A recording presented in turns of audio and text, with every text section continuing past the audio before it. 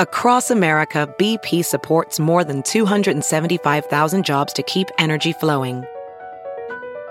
Jobs like building grid-scale solar energy in Ohio and producing gas with fewer operational emissions in Texas.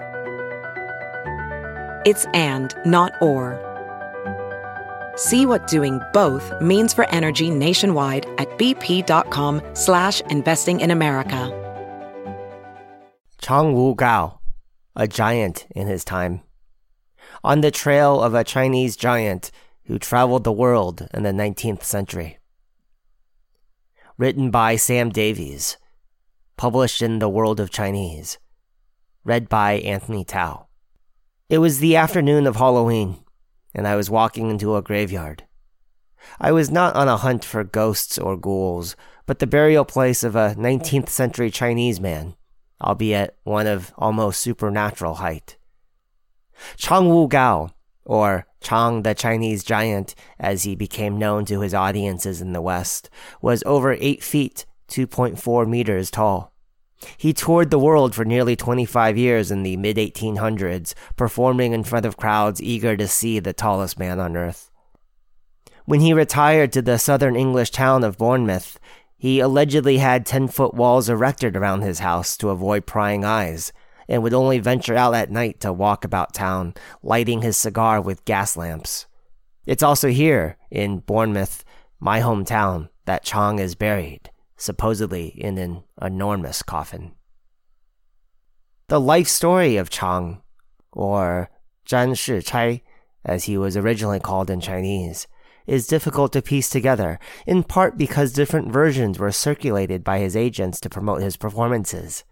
At least 5 separate biographies of the giant were published while he was alive. Even his date and place of birth remain unclear, though it's likely to have been sometime between 1841 and 1847 in Wuyuan, in present-day Jiangxi province. One account suggests that Chang was born into a well-to-do family of tea planters. It's unclear whether a medical condition caused his extraordinary height, as one account claims that Chang was not even the tallest in his family, that honor belonging to one of his sisters. Earlier biographies of Chang suggest he left home to travel on the advice of his dying father, arriving in Suzhou in 1863, just as, quote, the imperial army, headed by an English general, unquote, arrived to defeat Taiping rebels. Later, in Shanghai, Chang was apparently spotted by his eventual agent, Englishman James Marquis Chisholm, who persuaded him to go to Britain to perform. Chang first arrived in the UK in 1865 and performed at various venues in London for a typical fee of 3 shillings. One poster promoting Chang's appearance at Piccadilly Hall proclaimed that, quote, all giants are dwarfs compared to Colonel Chang. He went on to perform over 600 shows in the British capital and would go on to do shows in Europe, Australia, and New Zealand. Later, Chang also went on tour in America as part of P.T. Barnum's Greatest Show on Earth, reportedly earning $500 a month. Chang fascinated Western crowds due to his nationality as well as his height.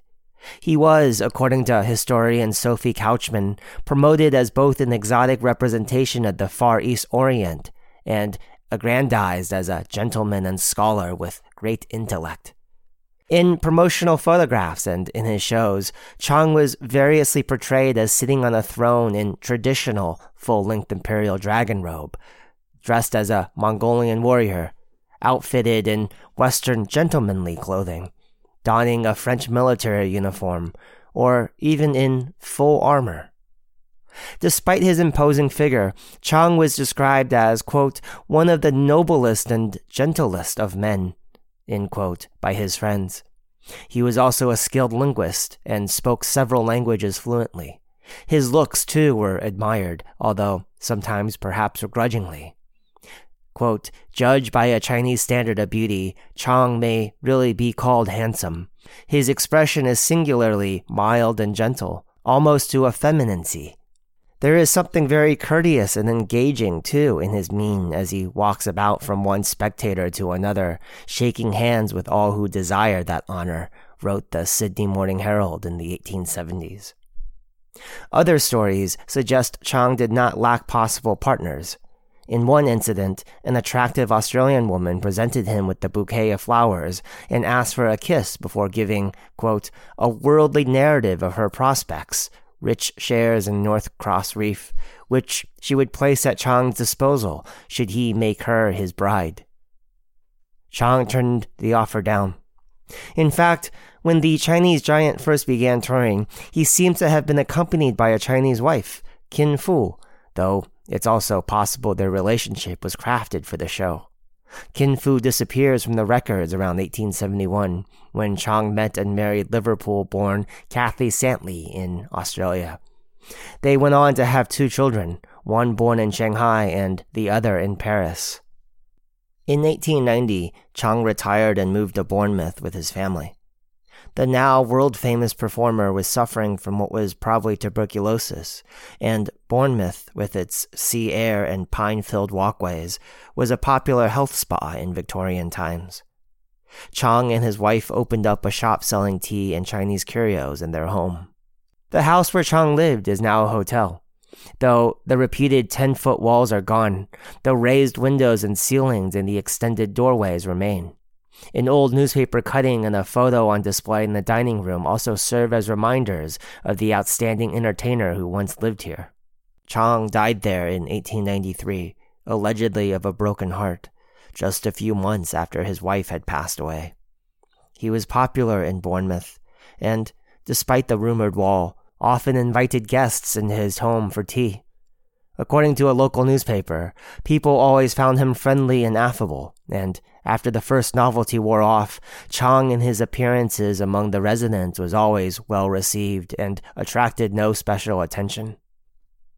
Although Chang rarely returned to China after he gained fame, and none of his relatives attended his funeral, one can now visit what was apparently Chang's family home in Wuyuan.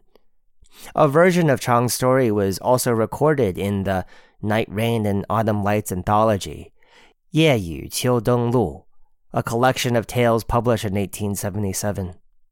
These tales depicted foreigners taking advantage of poor Chinese, whisking them away to put on exhibit in their own countries.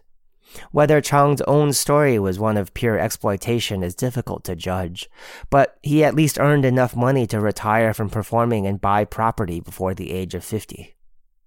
Much remains unknown about Chang's life and what became of his descendants. At some point along the way, he became a Christian and a naturalized British citizen. He also befriended William James Day, a famous photographer.